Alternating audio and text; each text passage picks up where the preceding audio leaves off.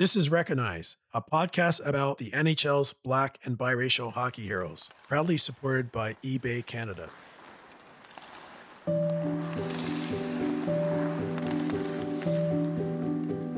Ever since I was a kid, I collected hockey cards with spare change my dad gave me. As a Black person, to see others like me on the ice inspired me. They were my role models and showed me hockey is a game for everyone. I've collected 100 rookie cards for NHL's Black and biracial players, and I'm going to talk to all of them so you can learn their stories. Joaquin Gage was born in Vancouver in 1973. He played 23 games in the NHL as a goalie for the Edmonton Oilers, as well as a long career in the ECHL, AHL, and in Europe. Joaquin is of Haitian descent. We had a great interview discussing some of his early experiences in hockey and how he overcame some incidents of racism, but still persevered. He played junior hockey with the Portland Winterhawks of the Western Hockey League. And then he ended up being drafted in the 5th round, 1992 entry draft by the Edmonton Oilers. So it was a great pleasure to interview Joaquin, and I hope you enjoy this episode.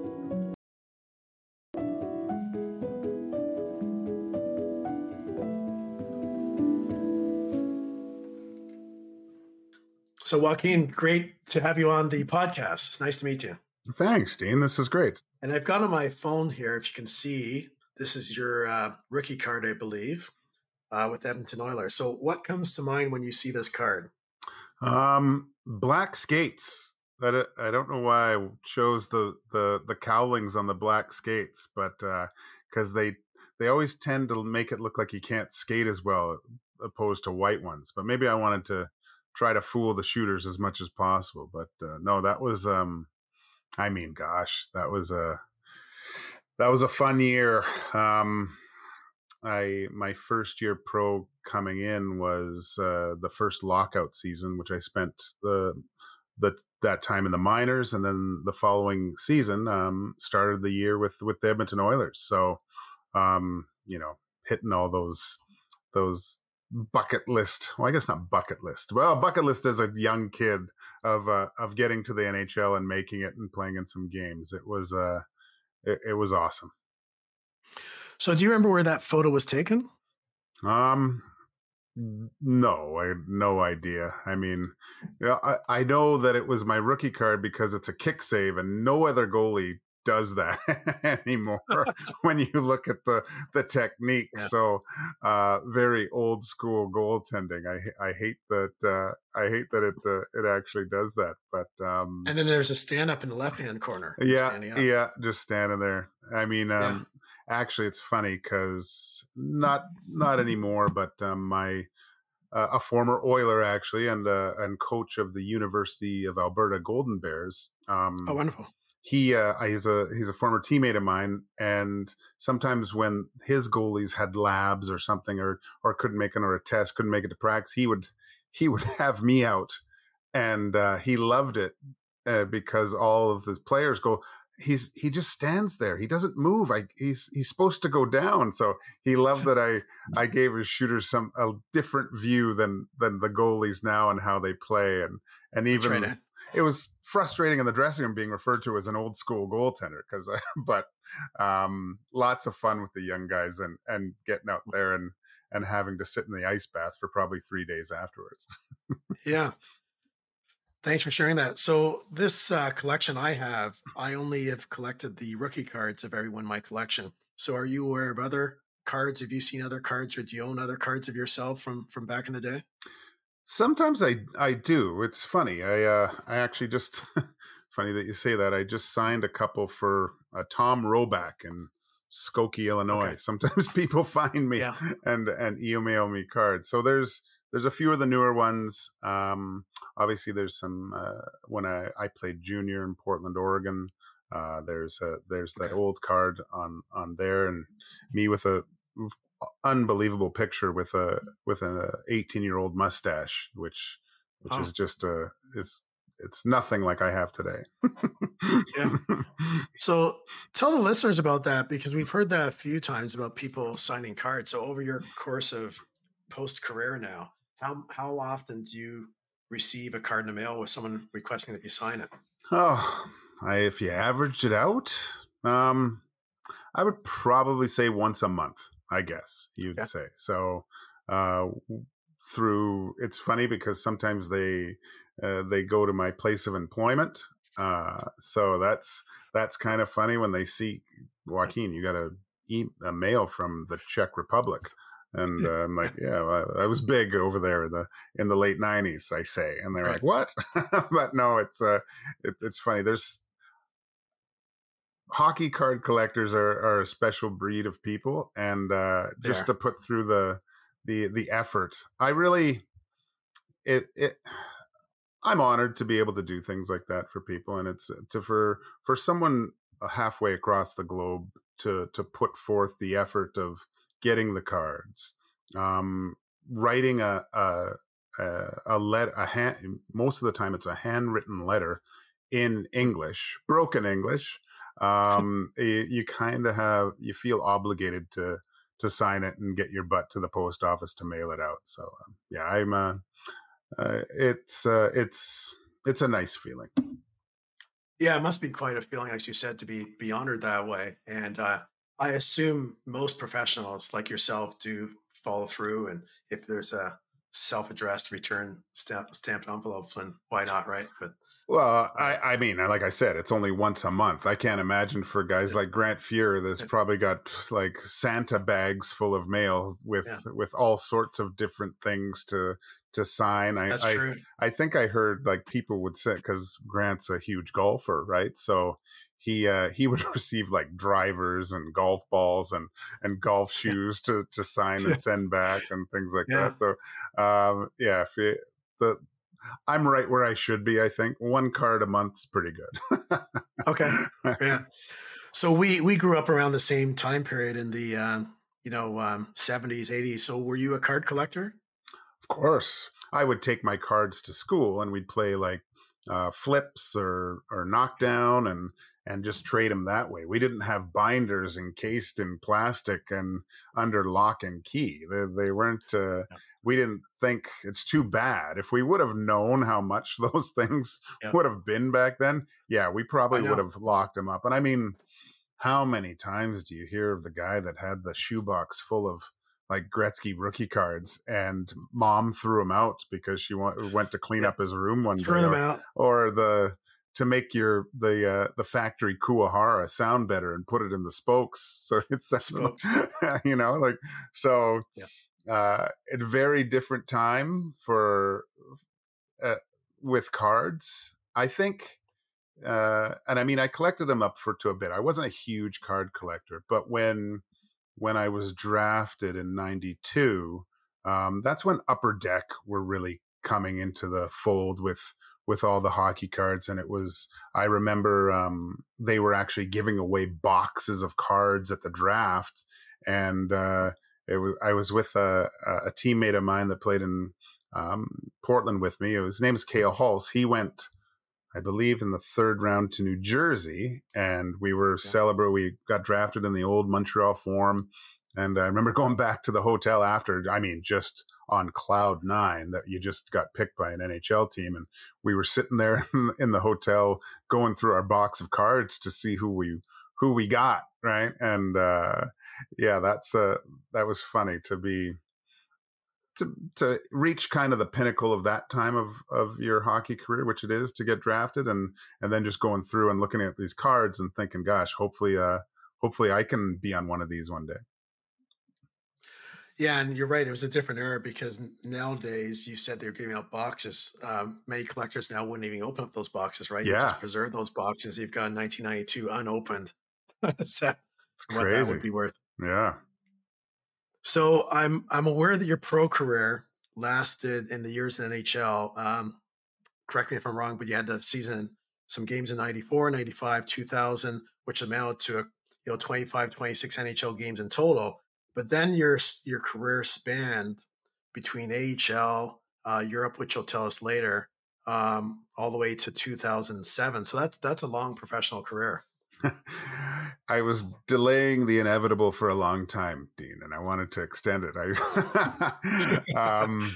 It's funny. I took part in a charity roast, and Well, it was a lot of fun, but I was the one being roasted here in Edmonton for a charity I work with called Kids Sport. They provide um, uh, equipment for kids who can't afford it. But Craig McTavish who was my coach the second time around in Edmonton.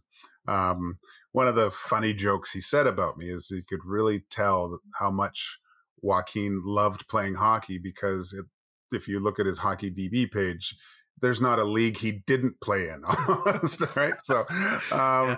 yeah, it's true. I mean,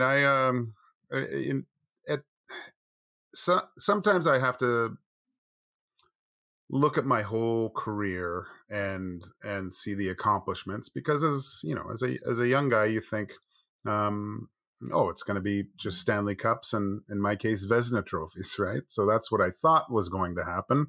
It doesn't always work out that way. And there's times I know when I quit playing, I was looking at my career as a failure. I didn't accomplish those things that I had set out to. But then as you get older, you kind of look at the span of your work and what you were able to do. I mean, there was only a handful of times when, usually in the NHL, but that I wasn't a key fixture on my team as a goalie, right? And there's only 2 spots on a team for goalies, and I had for a professional hockey player, I had a really good career. I played in some amazing places. You've heard guys say I've met some amazing people, friends for life. And as you get older, you realize what like I said, what you were able to accomplish. And what I was able to see is pretty amazing. Yeah. And just for our understanding, I think when we're talking about goalie games in any league, the games on record are the games you've played. So you could be, backup Grant Fuhr, whatever, and he's played 70 games. You're still with the team. So I'm sure that's the experience, obviously common for goalies, that they're still, you may not be starting, but you're still part of the team. Your practices, you're backing up, all that. So Yeah, I that's think just quite different for goalies. I can't remember the total because it's not the only people that kind of track it is for pension purposes, I think. But Okay. I think I was in like an NHL game, like on a roster, like a little over 100 times, like 112 Yeah. times, It's right? interesting. So Yeah. something Yeah. like that Yeah. I was Yeah. But with. then So that adds to the whole rounded up experience as opposed to looking and saying, the fraction of that. So that's quite significant. yeah, for Yeah. sure, Yeah. for sure. Yeah.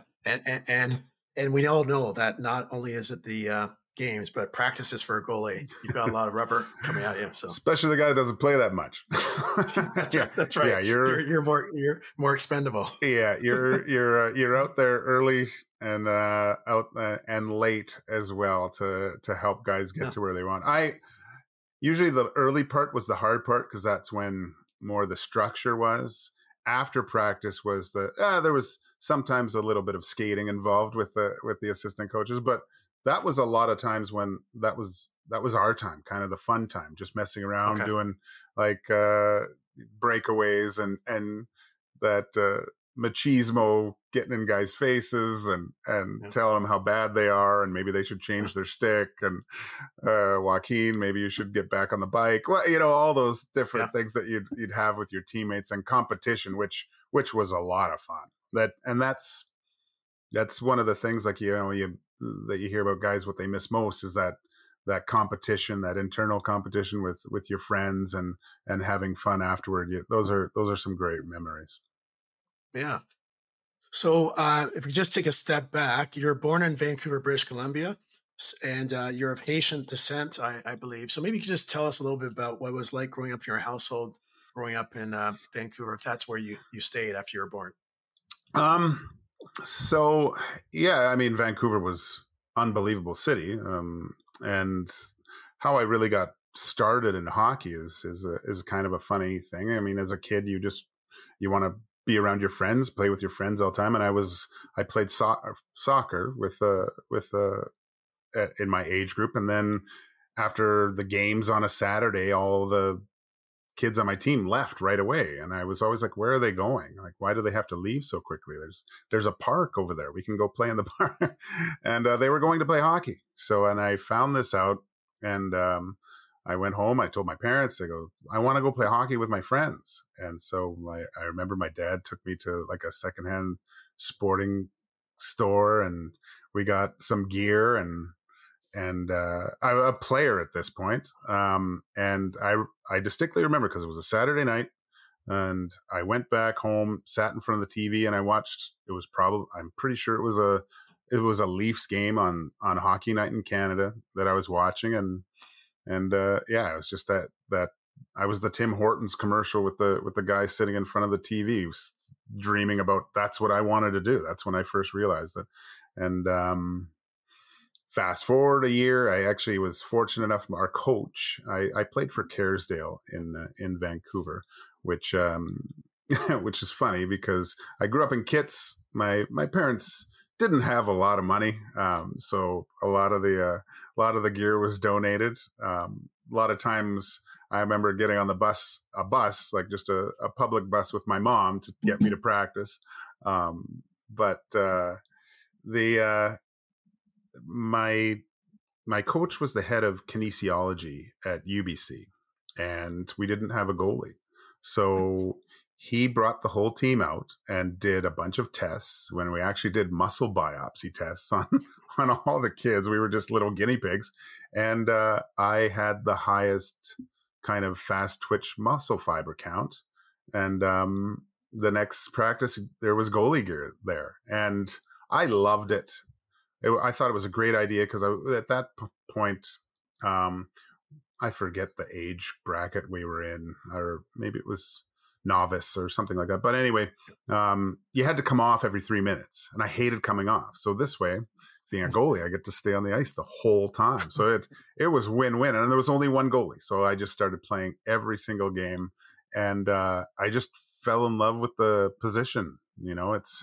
I think that the being relied upon by your team, and there's no better feeling as being a goalie and being like the reason why your team won, and or bailing out your guys and winning together as a team. Of course, on the flip side of that, losing and it's your fault is a whole different animal, and something yeah. So that was, great life lessons. Every sport, there's little things you can take of, but that's so when you got your equipment and you started up, were you automatic sensation? You started playing AAA hockey, or tell us about that journey of your development.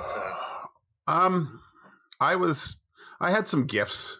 I picked things up pretty quick. Like I was good in all the sports. So I was great at track. I played football, soccer, like I said. So, but overall athlete. Overall, I could do everything, it seemed like. So it wasn't a big leap for me. And yeah, it became clear quite quickly that I had some talent, and I was quite a good goalie. I remember the first time I realized that I was good. We were playing a game, and we were my team in Kerrisdale. We were terrible. Like, so the other teams that we played would usually crush us, but I think we won a game, and I had stopped a bazillion shots in this game, and there was actually at the time a Western Hockey League scout at the game, and I remember coming out, and I was just a young kid, and like 10, 12? Yeah, something like that. And there was a scout at this game, and he was actually there scouting the next game, because that's when the older kids were. But my play caught his attention I think I was 10. And he was actually talking to my mom and dad about, what's his plan? Your son's really good. Keep at it. This is something that we would definitely be looking at in the future. So, and I was shocked that this, because you hear about the other leagues and professional hockey, but you didn't really grasp it at that point. So that was the first indication that maybe there's something here for me. That's remarkable. It seems you caught the eye of the kinesiology professor, and then you caught an eye of Yeah. standing out as a novice or Adam goalie.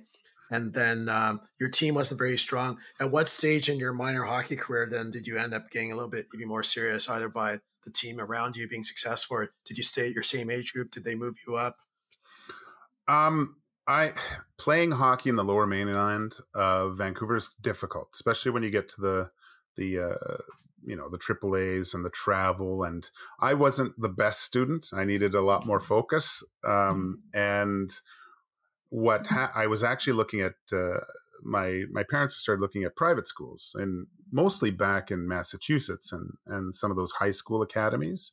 But seeing the price, there was just no way I could afford Massachusetts, them. BC, right? Just want to make No, sure we're still in the States. In the States. I forget. to go to the Yeah, US. Okay. yeah. I So forget there the isn't any St. Massachusetts, Mark's. BC. Okay. Yeah. St. Mark's was one of the schools I remember. There was another one Okay. too, but it was All right. too So, long ago. so what you're describing is potentially junior hockey would be taking you away, but this might be some years before junior hockey. Yeah, this is before. So actually, I did go. Ended up going to the Athol Murray College of Notre Dame in grade 9. I was 13 years old, and I remember my mom dropping me off in Wilcox, Saskatchewan. Which, if you've ever been, it's a sight, because there's nothing there except a school in the middle of nowhere, and it was the place to go for hockey at that time. Well, actually, like Wendell Clark went there, and he was before Courtnall, me. didn't they? Well, Russ Courtnall. Curtis Joseph and Rod Brendamore were there in my first year playing on the junior team. But at that time at Notre Dame, you were either going there to play hockey or you were sent there by a judge. That was basically the people that went there. And then meeting all these kids. It was my first introduction to prairie kids and the way they played hockey, and it was just completely different. And so I managed to make faster, quicker, the way they played, the tougher. Like it was a completely different game that I had been playing, and these were some of the best kids in Western Canada, right? So I was like, oh my gosh, coming out of the Lower Mainland, where I was considered a really good hockey player, to going to the small fish in a big pond all of a sudden, right? So still managed to play AAA and go through that and still playing other sports. I remember I played volleyball. I was playing football, track again, obviously, all at Notre Dame. Yeah. And it was great. So what was it like? What was it like being away from your family? Did your parents still keep in touch? Like, we're not in the days of social media with, it was access and all that. It was more or less just you're on your own, right? Yeah, it was back then it was phone calls to the payphone Sunday nights, because long distance rates were cheap. So that's when I would talk them. A few letters, care packages. They would send some food or whatever like that. Completely different way to be. But to tell you the truth, I wanted to go. I couldn't wait. You were ready. Well, in the summer times, in Vancouver, because I just wanted to play hockey all the time, I would go to UBC hockey school. And back then there was no goalies. So, and because I played in Kerrisdale and I knew the organization, the head of UBC hockey school was part of Kerrisdale Point Grey Hockey Association. So they obviously had overnight camps, but they would use the Greek chapters or the dormitories to house the hockey players. I just lived down the road, but just to save me time, I would basically, as a 9-10-year-old kid, just go live in the dorms, and I would just walk over to the rink, and because there weren't any goalies, so I would go from rink to rink to rink to rink, and just go play on each or go to every session essentially. So you seem like you're it seems like you're sort of the Malcolm Gladwell 10,000 hours. It seems like you had all these conditions to better yourself as a goalie, like lots of time on ice that you relished, I guess. I wouldn't have made it that far without what I was able to do at that young age. Like it got to the point where I was getting to become such a good proficient skater on the ice, where I would actually demo a lot of the backward skating drills because I was so good at it, which was really funny. Yeah. I'd be this little 10-year-old kid doing backward Yeah. skating with 16-year-olds, like showing them how to do Yeah. it. Right. So Yeah. that was a lot of fun.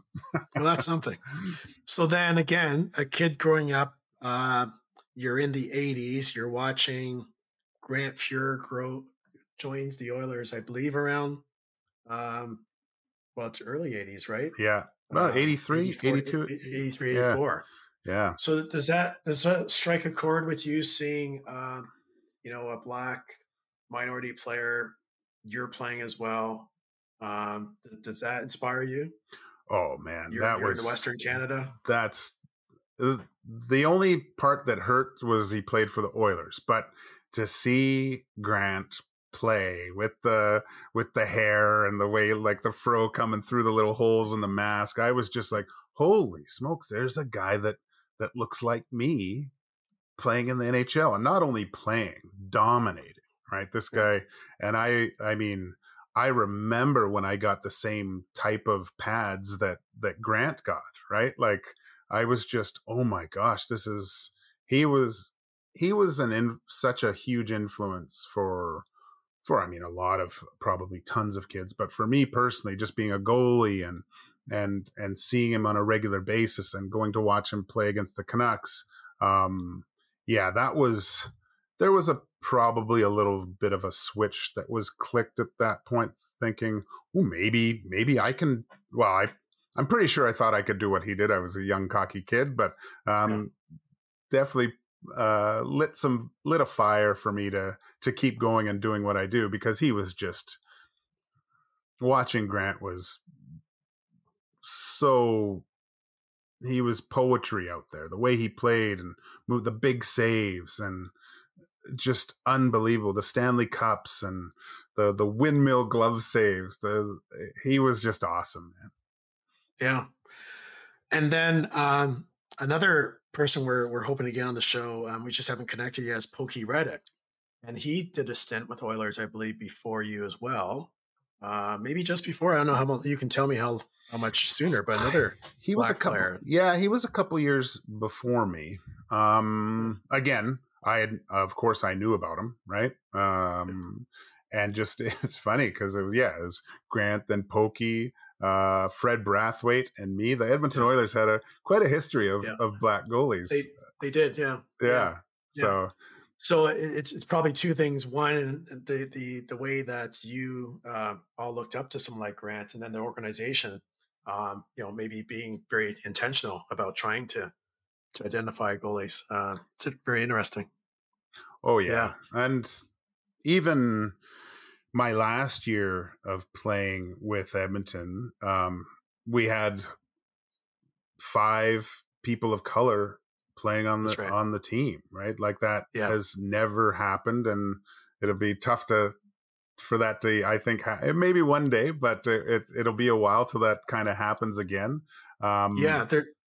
There was one comparable about 10 years after you guys with Atlanta and Anthony Stewart. And I know Yeah. just from the research I've done and talking to Anthony, and that was before a lot of push on diversifying the game, which is pretty neat. Atlanta doesn't have a team anymore, but that was pretty fitting for the timing right Oh then. yeah, I remember, Yeah, because it was great. Greersy, Anson Carter, Sean that's Brown, right. George Larac, myself.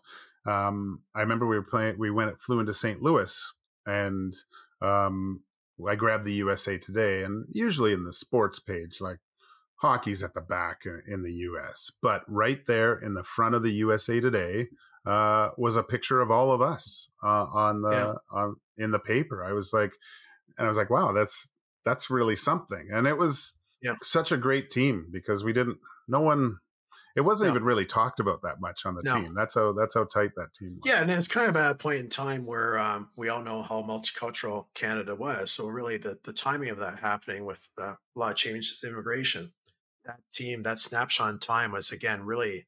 really representative, really what Canada should be. So Yeah, that must be for sure. pretty special. Yeah.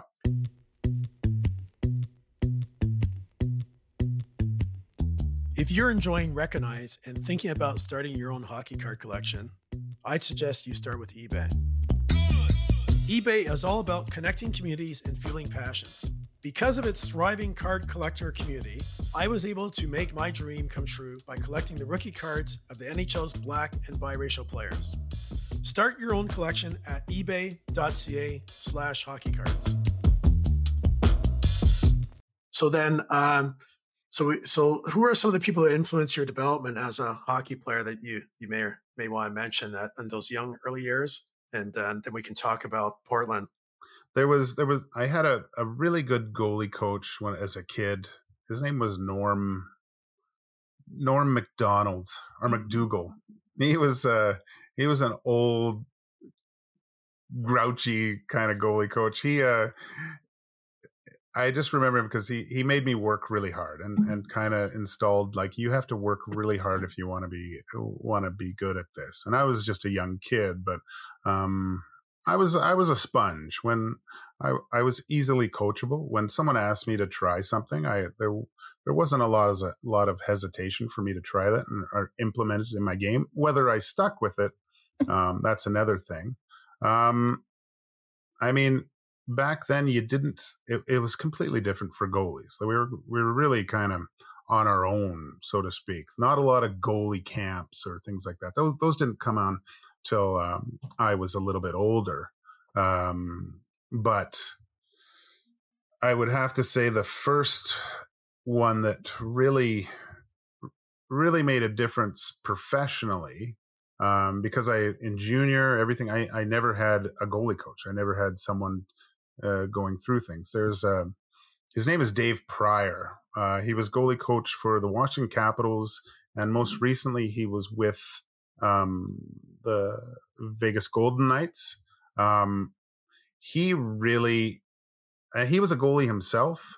Didn't get to go on professionally, but really was a student of goaltending and really had a great understanding of the psyche that goes along with it.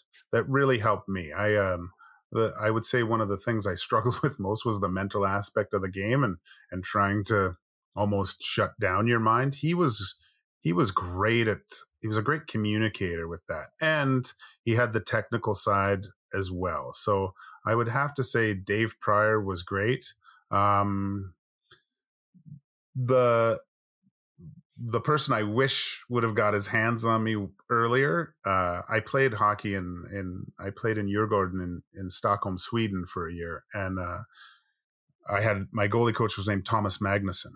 And that was the most incredible experience I had with a goalie coach, how he was able to take my game and we were able to customize it for the big ice, playing a Swedish style of hockey and helping me succeed. That was probably the most rewarding year one of the most rewarding years I had, just from my development level and my enjoyment level of playing the game.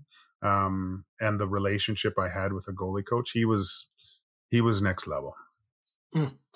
So tell me about the Portland. You mentioned before, when you're younger, there's a Western Hockey League Scouts. We have 3 junior leagues in Canada. We have the Ontario Hockey League, the Quebec Junior Hockey League, the Western Hockey League. You played in the Western Hockey League. Were you a high draft pick for Portland? Tell us about how you landed on their team. Not at all. This is a funny story, because I was at Notre Dame, and I got cut off the midget AAA team. And being a young, unhappy kid, I said, I don't want to go here anymore. They don't think I'm a good goalie. And I talked to a few teachers, and they were, what they said to a 15-year or 16-year-old kid just shouldn't be said. Let's leave it at that. But I went home, and I actually phoned the Kamloops Blazers from Notre Dame to ask them for a tryout the following year. I gave them my resume. I sent them my stats, things like that. And they said, yeah, we'll have you at camp. I went home after that school year. I was going into grade 12, and I walked on to the Kamloops Blazers training camp. They had Corey Hirsch, Dale Masson, like two really established Western Hockey League goaltenders. I managed to stay with them as a third goalie until about middle of October, until they really had to let me go or trade me or things like that. They said that they had traded me to the Swift Current Broncos. So I traveled out to Swift Current, stayed out there for a week, and then they said, no, we're going to stick with the guys they have. And I was like, but I thought I was traded here because Kamloops traded a few extra players, but I was still on Kamloops' list. So I think I was thinking they were trying to work a deal and something didn't work out. At that time, it's so hard to make a team because all teams are established. I bounced around in the BC Junior League. And finally, close to Christmas time, I found myself without a team to play for. And I remember going home and really down. And my dad had mentioned, he said, look, you got to find a team. You can't just, you can't take the rest of the year off, or you're not going to have a career. I looked in the BCJHL for the worst team in the BCJHL in the paper, which was in Bellingham, so really close to Vancouver. I phoned the coach, told him my whole story, and he said, well, get down here for practice tomorrow. The next day I drove to practice, and he goes, yeah, get in the net. And he ran practice, but he stood right next to me and watched me the whole practice. Like for an hour, he watched me. End of practice, he blows the whistle. He looks at me, he goes, yep, you're better than that guy. You're playing tomorrow night in Nanaimo. And I was like, oh my gosh. So the next night, I'm in Nanaimo. I managed to have a really good game. We win 2-1. I think I stopped like 53 shots. But what happened was I was still on Kamloops' list, and the Portland Winterhawks were in Victoria, I believe, playing the Cougars the following night. But the GM and the coach had come up to watch the game in Nanaimo, and they saw me play. And I think 3 days later, they made a trade with Kamloops for my rights. And I played at the end of the year after I was done in Bellingham. I went and played the last few games in Portland. And the following year, played for the Portland Winterhawks. I think I played like 63 games that year. And that's that. Yeah, the rest is history there. Because in 91, 92, yeah. you play 63 games for Portland. 92, 93, 38 games. 93, 94. Then you must have got traded over the Prince Albert Raiders. Were they in contention for like no, the Memorial at that Cup point I was 20, and you're only allowed a certain amount of 20-year-olds per team. And Portland had a really good younger goalie, and so they went with him and made a trade with Prince Albert. So but I should take a step back though, because you're drafted in 1992 by Edmonton, 5th round, 109th overall, very, very high pick. So your success with those 63 games, and I guess how you started out in 92, or would you have been drafted after that season of 63 games?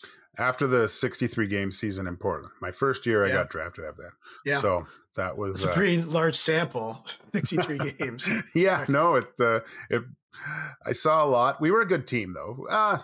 Yeah, we were middle of the pack. So it was a big learning experience. And to me, that was kind of the pinnacle too, right? I made in Portland, you felt like you were in the NHL. We played in a 10,000 seat arena, and I think we averaged like 8,500 for the games, right? And it was, what was really interesting is obviously meeting other players that were not only focused in Portland, but focused on their future and talking about the NHL and the hockey news and stuff. And I'm like, oh my gosh, right. That's, it was then when I realized, oh my God, the next step is kind of the NHL, like professional hockey here. And it didn't really click to me then. And then all of a sudden, I see my picture in draft eligible players and where they're rated and things. I'm like, oh my gosh, this is nuts. It's just such a quick turnaround from you saying where you had fallen off with getting cut and picking your feet back up, being with the Bellingham Ice Hawks, and then a trade going through, and all of a sudden, like, you're a Portland Winterhawk playing 63 games, right? I tell that story every summer a few times when I'm asked to do some goalie camps, and usually I help out or do some speaking to young goalies.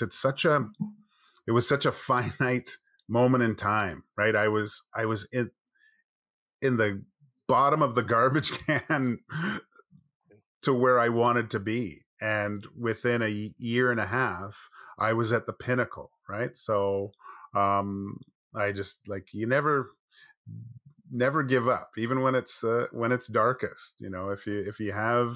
If you believe in yourself and there's something there, you can accomplish great things. One of the, besides, my kids and everything, that's one of the biggest accomplishments of my life, is from where I was to where I got to was, it was light years. Yeah, it's really, really fascinating to go through that. And do you have any highlights you'd like to share with us from the junior years of some standout moments, some really memorable moments? Junior hockey's great because you're so young. Lots of bus trips. We got to the Western Hockey League finals the one year with Portland. I'd say that was kind of the highlight. Low light too, because we lost in Game 7 to the eventual champ, the Swift Current Broncos, to go to the Memorial Cup. So we were one win away. That's 91. Ye 91, 92, your first season? No, that would be the next season. Your second, okay. Yeah, second year. So that was that would have been something special to go to the Memorial Cup. It's probably the hardest trophy in all of sports to win, just because you have to be at the right time, right team, right age. So that was a lot of fun. That was a really good year. Yeah. So then tell us now about the leap then to the NHL, and tell us about that experience when you were drafted by Edmonton Oilers, 5th round, 198th overall. As I mentioned, that's a very high pick, 1992 draft. What was the experience like? Did you have your family members attend? Were you present at the draft? Yeah, I was. I didn't want to go. I'd heard too many stories about guys that didn't get drafted that went. But actually, I was rated a lot higher than that. So there was a good chance I would get drafted. But that was the year that all the Russians went. Like, the draft was in the Montreal Forum in the middle of summer. So just imagine the humidity and no AC in a full building without the ice. And the first round took 3 hours. So I was more worried about sweat stains in my suit getting called than anything else. But my mom and my dad came and sat beside me, and we battled through 5 rounds, and it was funny because the first 2 rows of tables were all the teams that obviously didn't do as well in the years prior, and then the last 2 were all the more successful teams. And so I was thinking, I got to get to those next 2 rows. I don't want to go into the last 2. And Edmonton was the last pick in that first 2 rows. And I hated the Oilers. I couldn't stand them. Growing up as a Canuck kid, I hated them with a passion. Hated Gretzky. So respected Grant Fuhr, but hated the Oilers. Loved Grant Fuhr, hated the Oilers, because they would come into Vancouver. Vancouver would be up like 5-1 after the second, and they'd lose 7-6, right? Like, Gretzky would go nuts in the third period. So, but having a name like Joaquin, and going through school every year with the teacher butchering your name and not knowing how to pronounce it, I knew within seconds that when the Edmonton Oilers were picking in the 5th round, and they said from the Portland Winterhawks, and then there was a long pause with the name, I stood up. I knew it was me, and then they announced my name. So, and my hate went to love probably in the next 10, 15 meters on my way down to the table to meet everybody. And who did you meet? Like, who were the coaches and GM at the time? Oh, Ted Green, rest in peace. Barry Fraser, Kevin Prendergast, Glenn Sather, Ron Lowe, Kevin Primo, the scouting staff. Everyone was there. That was meeting Glenn Sather for the first time too. That's quite intimidating as well, right? So, but it was funny. I remember he was shaking my hand, and he goes, "So you're going to take Billy's job?" And I go, "You betcha." And he was referring to Billy Ranford at the time. Bill Ranford. Yeah. Okay, so that's 92, the draft, and then you play with Portland, you play with Prince Albert. Then, according to the stats here, you get the call in 1994-95 official NHL game. So tell us about that experience. Yeah. So your first NHL game. Well, your first league game. That's what we go by. At the end of junior, I did get called up, but I never played. Okay. Oh, that's right. But on the bench. Yeah. Yeah. So this is my goal experience again. Yeah.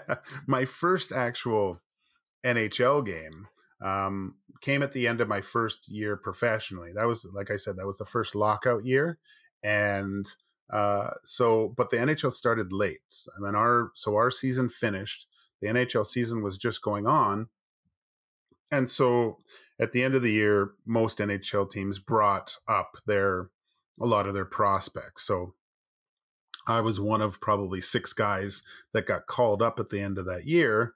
And we were staying in the hotel, practicing usually after the or before the big team. And then they would we weren't even going on the ice with the big team at that point. So our routine was get up, go to practice, just get completely destroyed on the ice by the strength and conditioning coaches, go work out, then get into the rental car, go hit an Arby's, and hit the local golf course, and then back.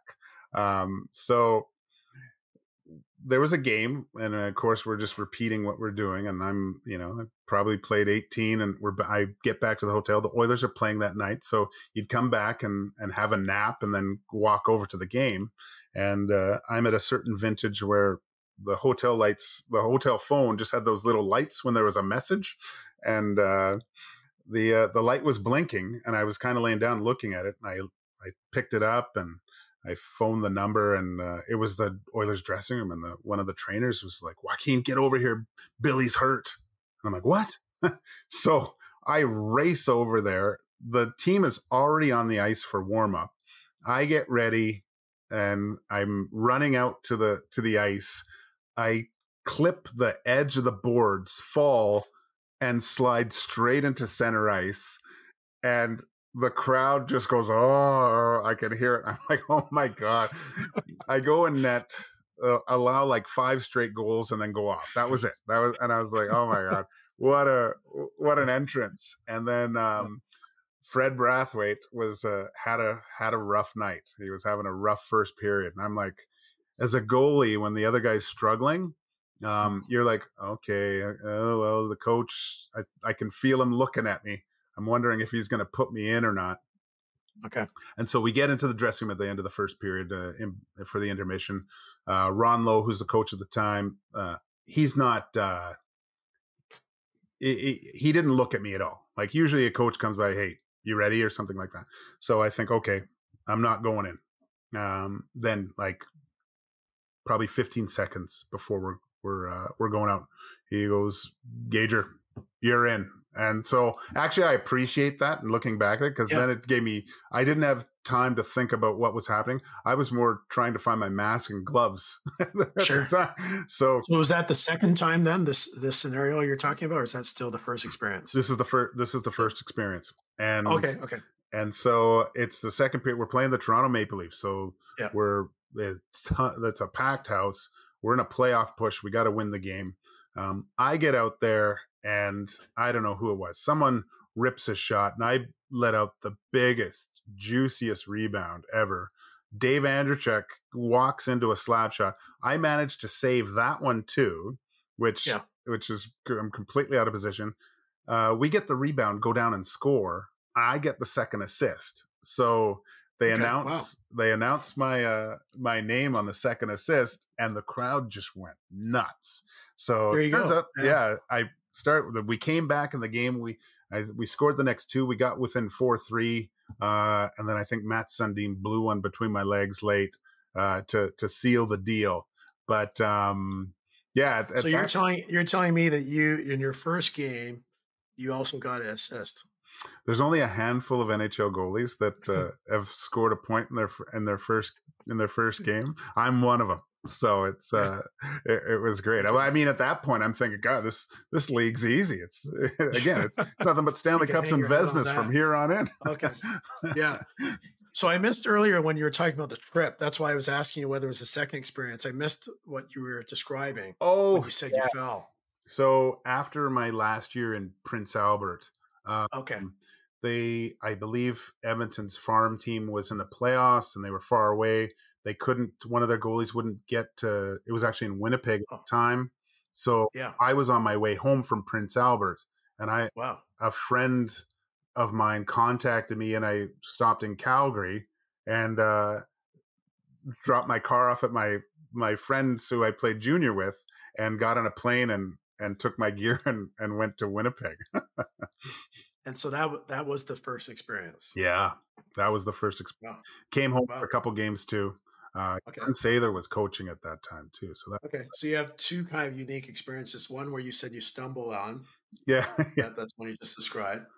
And then the one with Ron Lowe, which yeah, was a little bit more, you had some notice, but yeah, you wow. betcha. Yeah. Well, that's interesting because that has popped up in recent years where they're trying to scramble and get the emergency goalie. So maybe they didn't have the emergency goalie back then. I don't know, but Yeah, that would be. I don't think they did. yeah. I think No. at that point you had to dress one of your own players. At that point, Yeah. right? Like Yeah. there's stories of them dressing the one of the trainers. Things that I've heard. Yeah.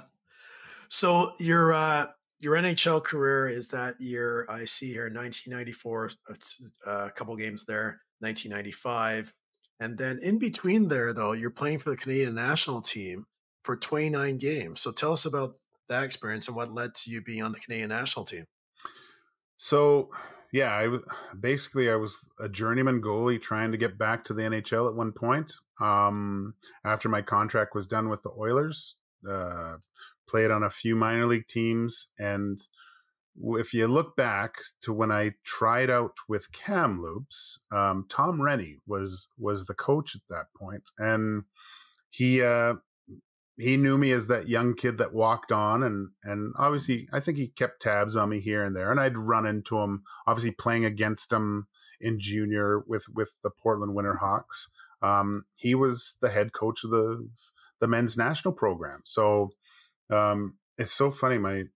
An opportune time. I was just about to sign with a team, and I forget I was going to sign, but it would have been very difficult for me to make that team because they had an NHL affiliate. They would have sent their own. I wasn't too keen on it, but it was something that I needed.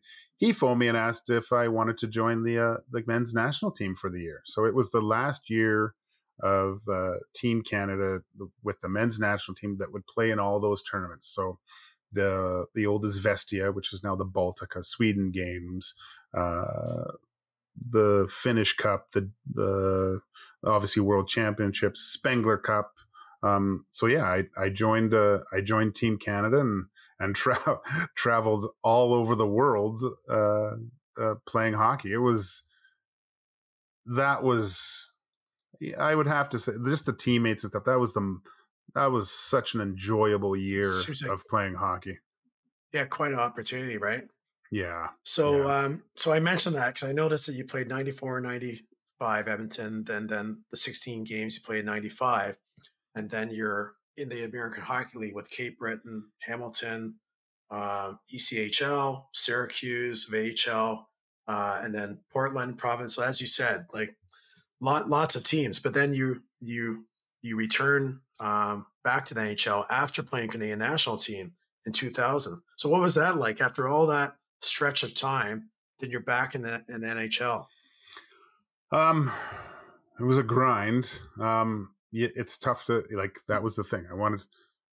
It didn't look like I was getting back to the NHL. I remember my exit meetings with Tom Rinney that last year with Team Canada, asking him if there was any interest with any NHL teams, and he didn't. Said not really. No, I haven't heard anything. But he says the Hamilton Bulldogs, who I played with before, were looking to solidify their goaltending, and initially I was saying no way because I felt still slighted that the Oilers let me go, just being and then I asked Tom what about World Championships, and he goes, Joaquin, I would take you, but I have to bring two NHL guys. That's just the way it is. I'd love to play you, and I know you'd do well, but you'd be my third guy. And I said, okay, well, whatever. Let's go to Hamilton. So I went to Hamilton, and I didn't realize, like, I hadn't kept tabs on other leagues. I wasn't one of those guys. I realized they had to win like the last or two of the last three to make the playoffs. So I was like, oh my gosh, I'm going into a pressure cooker here. But really, no, I didn't really have a lot of stress. I ended up playing quite well. We went 2 rounds into the playoffs, played all the games, played quite well. And again, at the end of the year, I had actually already committed to a team in Germany to play for the following year because my play on Team Canada was so strong, being in Europe and all these European teams seeing me. The team in it was in Munich. No, it wasn't Munich. I think it was Nuremberg. Anyway, I was all set. I already had a European experience. I knew what I was getting into, kind of looking forward to it. And then in my exit meetings with the GM of Hamilton, I didn't even know I was supposed to have a meeting. I was basically you hear of garbage bag day, and everyone's packing up their stuff and they're talking to the GM and seeing what's going to happen next year for them. I wasn't even part of the organization, but I had known the GM for a long period of time. He was my first GM that first year pro.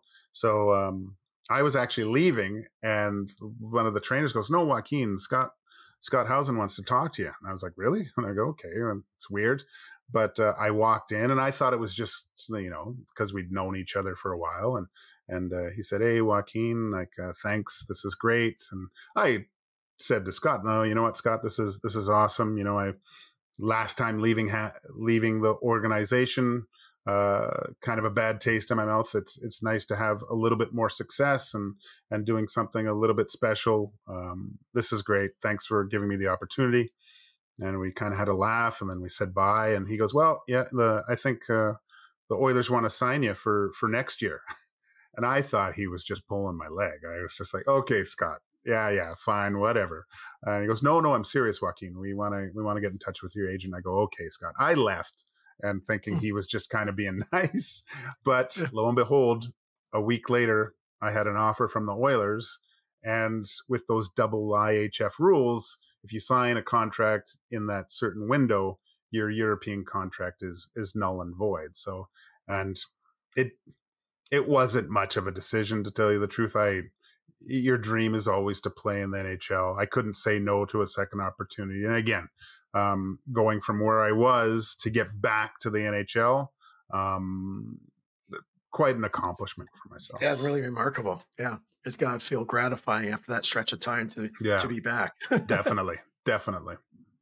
So, any reflections on some standout player experiences you either played with or against over that period of the NHL over those years?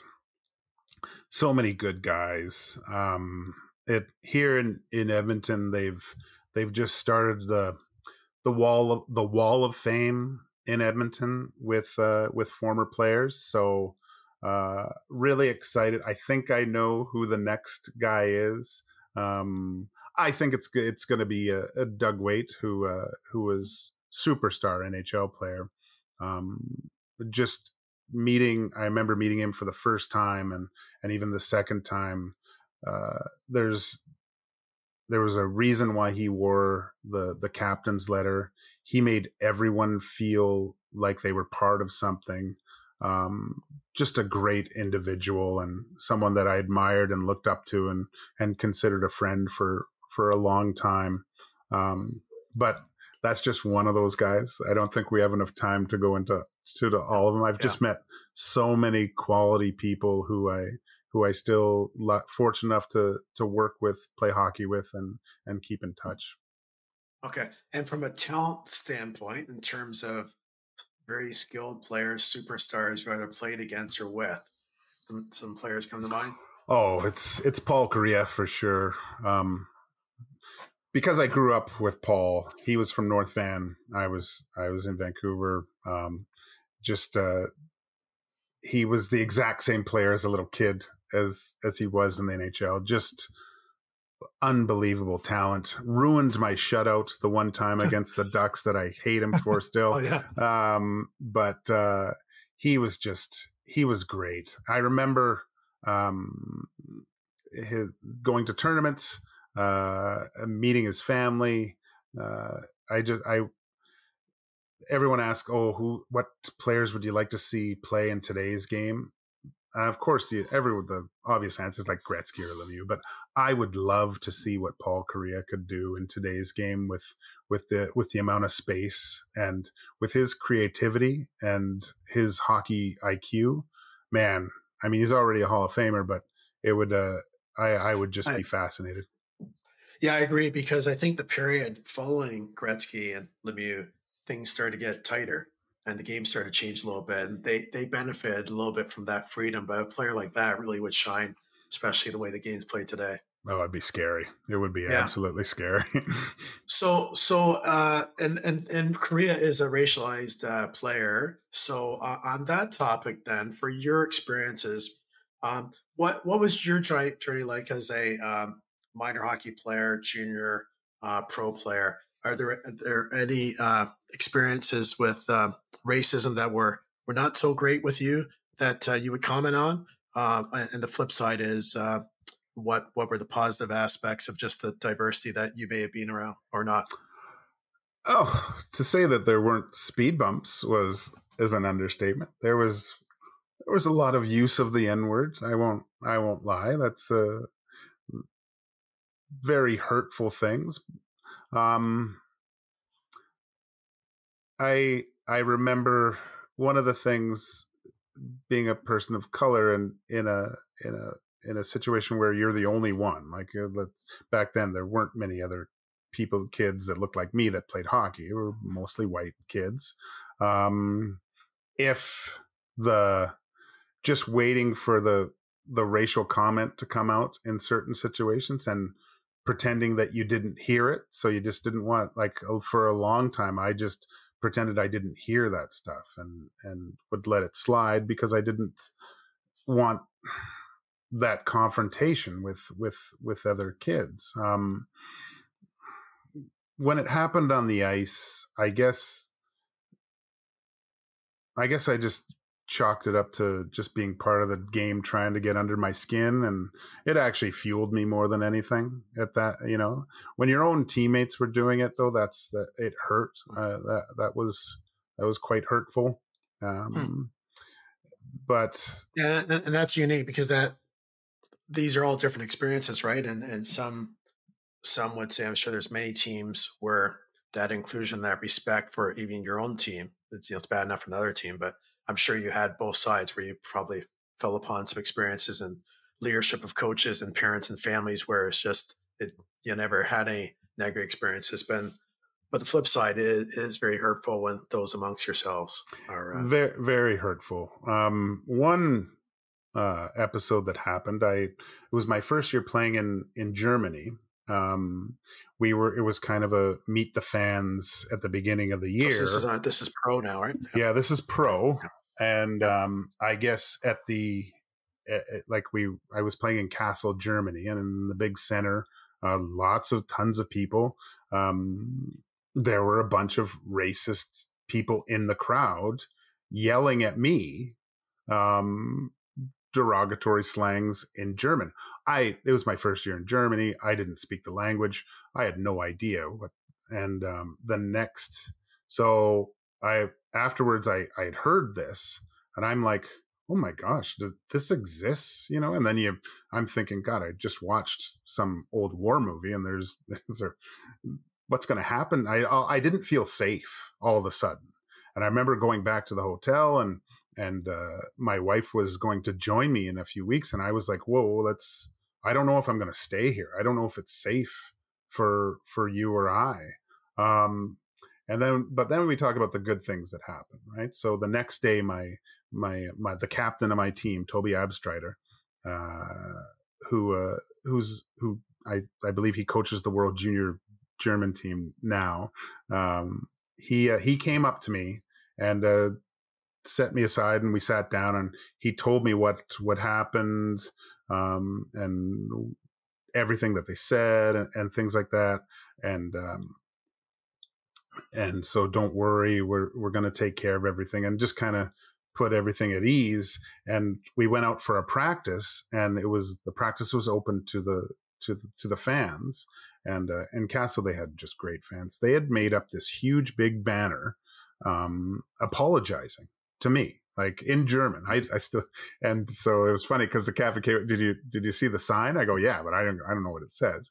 And they were apologizing for what happened yesterday. So, there's a few idiots out there, but there's a lot of really, really good people as well. So, and that just solidified my decision, and I played there for 3 years. Yeah, and that's early 2000s you're talking to, right? Or you late 1990s? Yeah. So still a ways ago, and hopefully things like that are not happening to pros or young people today. So that's something. And Tony McKegney said on our show way back when, he said that he may not have said on the show, but he said to me that he told Grant Fuhrer he was able to wear a mask and he couldn't. Yeah. So, but then goalies are targets of everything, as you said, as it was sort of that era. Unfortunately, people are trying to say or do anything to get underneath people's skin, and but particularly the goalie is someone that always receives a lot of abuse. So it's a double whammy for you receiving that, be on the receiving end of racism. So are you optimistic looking back now, looking forward? You're involved in minor hockey. Some of the efforts you're probably watching that's happened by the NHL and levels of hockey, and just your experiences being a coach going forward. Are you optimistic that hockey is becoming trending the right way it should be? I think everyone believes more should be done. And the instance that you described is sort of like a situation where there's some harm is being done and there's some actions being taken to repair the harm. We obviously don't want harm to happen in the first place. Yeah. I guess I'm optimistic. Racism seems to rear its ugly head here and there. It all starts with education. We're not born hating another person, and I guess one of the most encouraging things is when I do see young kids, it is way more diverse than it was. There's all walks of life playing hockey. That can only strengthen the game and try to eliminate that. I think it's always going to be there for the unfortunately with ignorant people. But I would hope to see that the consequences for acting like that are severe, and it's completely unacceptable. We have come a long way. You have to say that we have come a very long way, and we can't let the foot off the gas, right? Although it's better, it has to. This is the time where you really drop the hammer, I think, and really, really focus and narrow down on the actual problem, because it can quickly slip away from you. Yeah, that along with education and the term allyship talks about people walking alongside of you, and another previous guest talked about it shouldn't just be a Joaquin problem. It's an us problem. So if something's directed towards you, all the allies, whether it's the players on both teams, the referees, the parents, everyone starts to say like, we're not standing for this, and that person should be supported. Where it used to be like what you described, like I'm just going to sort of keep my mouth shut, take this in or whatever. Yeah. And you're the brunt of it, right? I would say, Dean, it's only in the last few years is if I hear something derogatory, is I confront the person and talk to them about it. I don't put up with it anymore. I've I swept it under the rug long enough. The only way it's going to stop is I have to do my part a little bit as well. Yeah. Unfortunately, it actually racism reared its ugly head just a couple years ago I was doing a charity golf event, and a guy actually came up to my face and said something just completely wrong and expected me to, I don't know actually what he expected. He was laughing. I guess he thought it was funny. But it was a very uncomfortable moment for myself. I'll tell you that. Yeah. Yeah. So I hear what you're saying. It's standing up for yourselves and then hoping the education is so much awareness that people around you, that exactly. it's you confronted, but others confronted as well. It's a team effort. So yeah. So thanks for sharing that with us. So can you tell us what you're up to now? Then just to revisit what you're doing in your life or employment and your involvement in hockey. Gosh, what aren't I doing? Well, my main employment, I'm a retirement planner. I work at K4 Financial. We do retirement planning for Canadians. I also dabble in, I guess, my side hustles. I'm involved in some broadcasting with, here in Edmonton, we lost a lot of our sports radio shows. So I work with one of the local broadcasters on his show.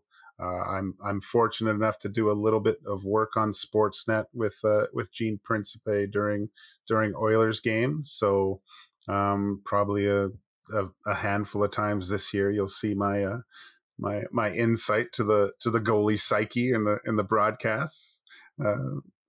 That's and then kids, looking after them, dog, That's right. wife. Yeah.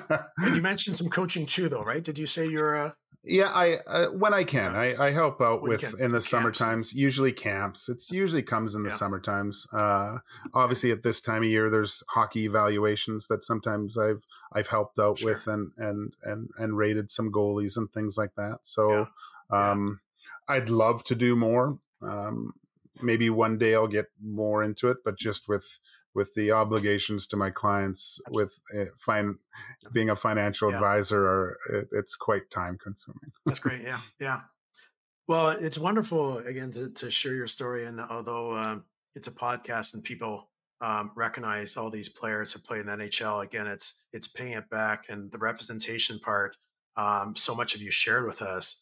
So benefits all kids. We know that in general, but particularly those that are minorities, racialized individuals. It really gives a lot of hope and inspiration for you to tell about what you've overcome. I'm going to give you one final opportunity here just to sort of share what advice you would give to a young hockey player today. Oh, well, the first thing I always ask young hockey players is, do you want to play in the NHL? You know, and a lot of them don't. So I would, if they want to play hockey, I tell them to play as long as they can. And if you're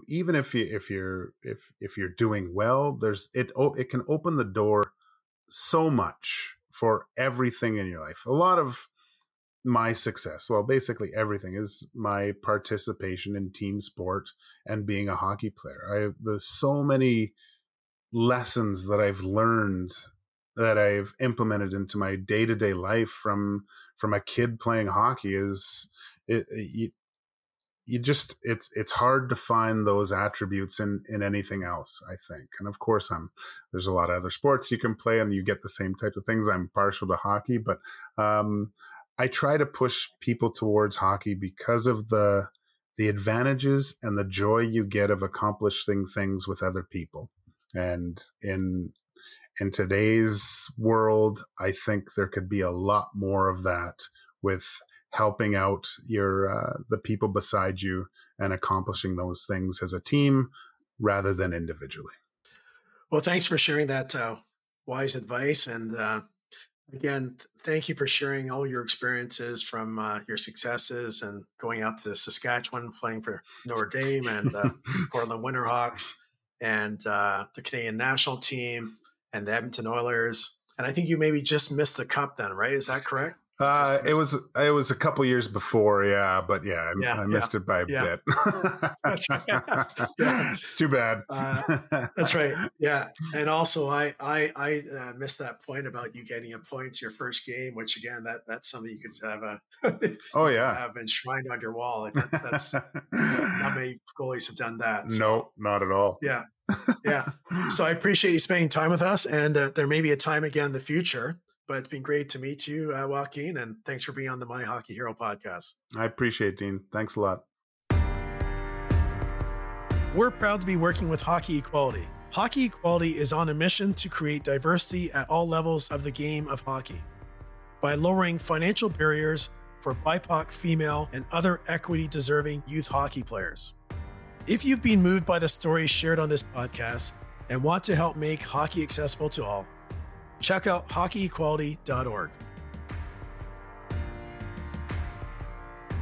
If you've enjoyed this podcast and would like to share this story with your kids, then check out My Hockey Hero. It's shorter and suitable for the whole family. You can click the link in the show notes or find it wherever you get your podcasts.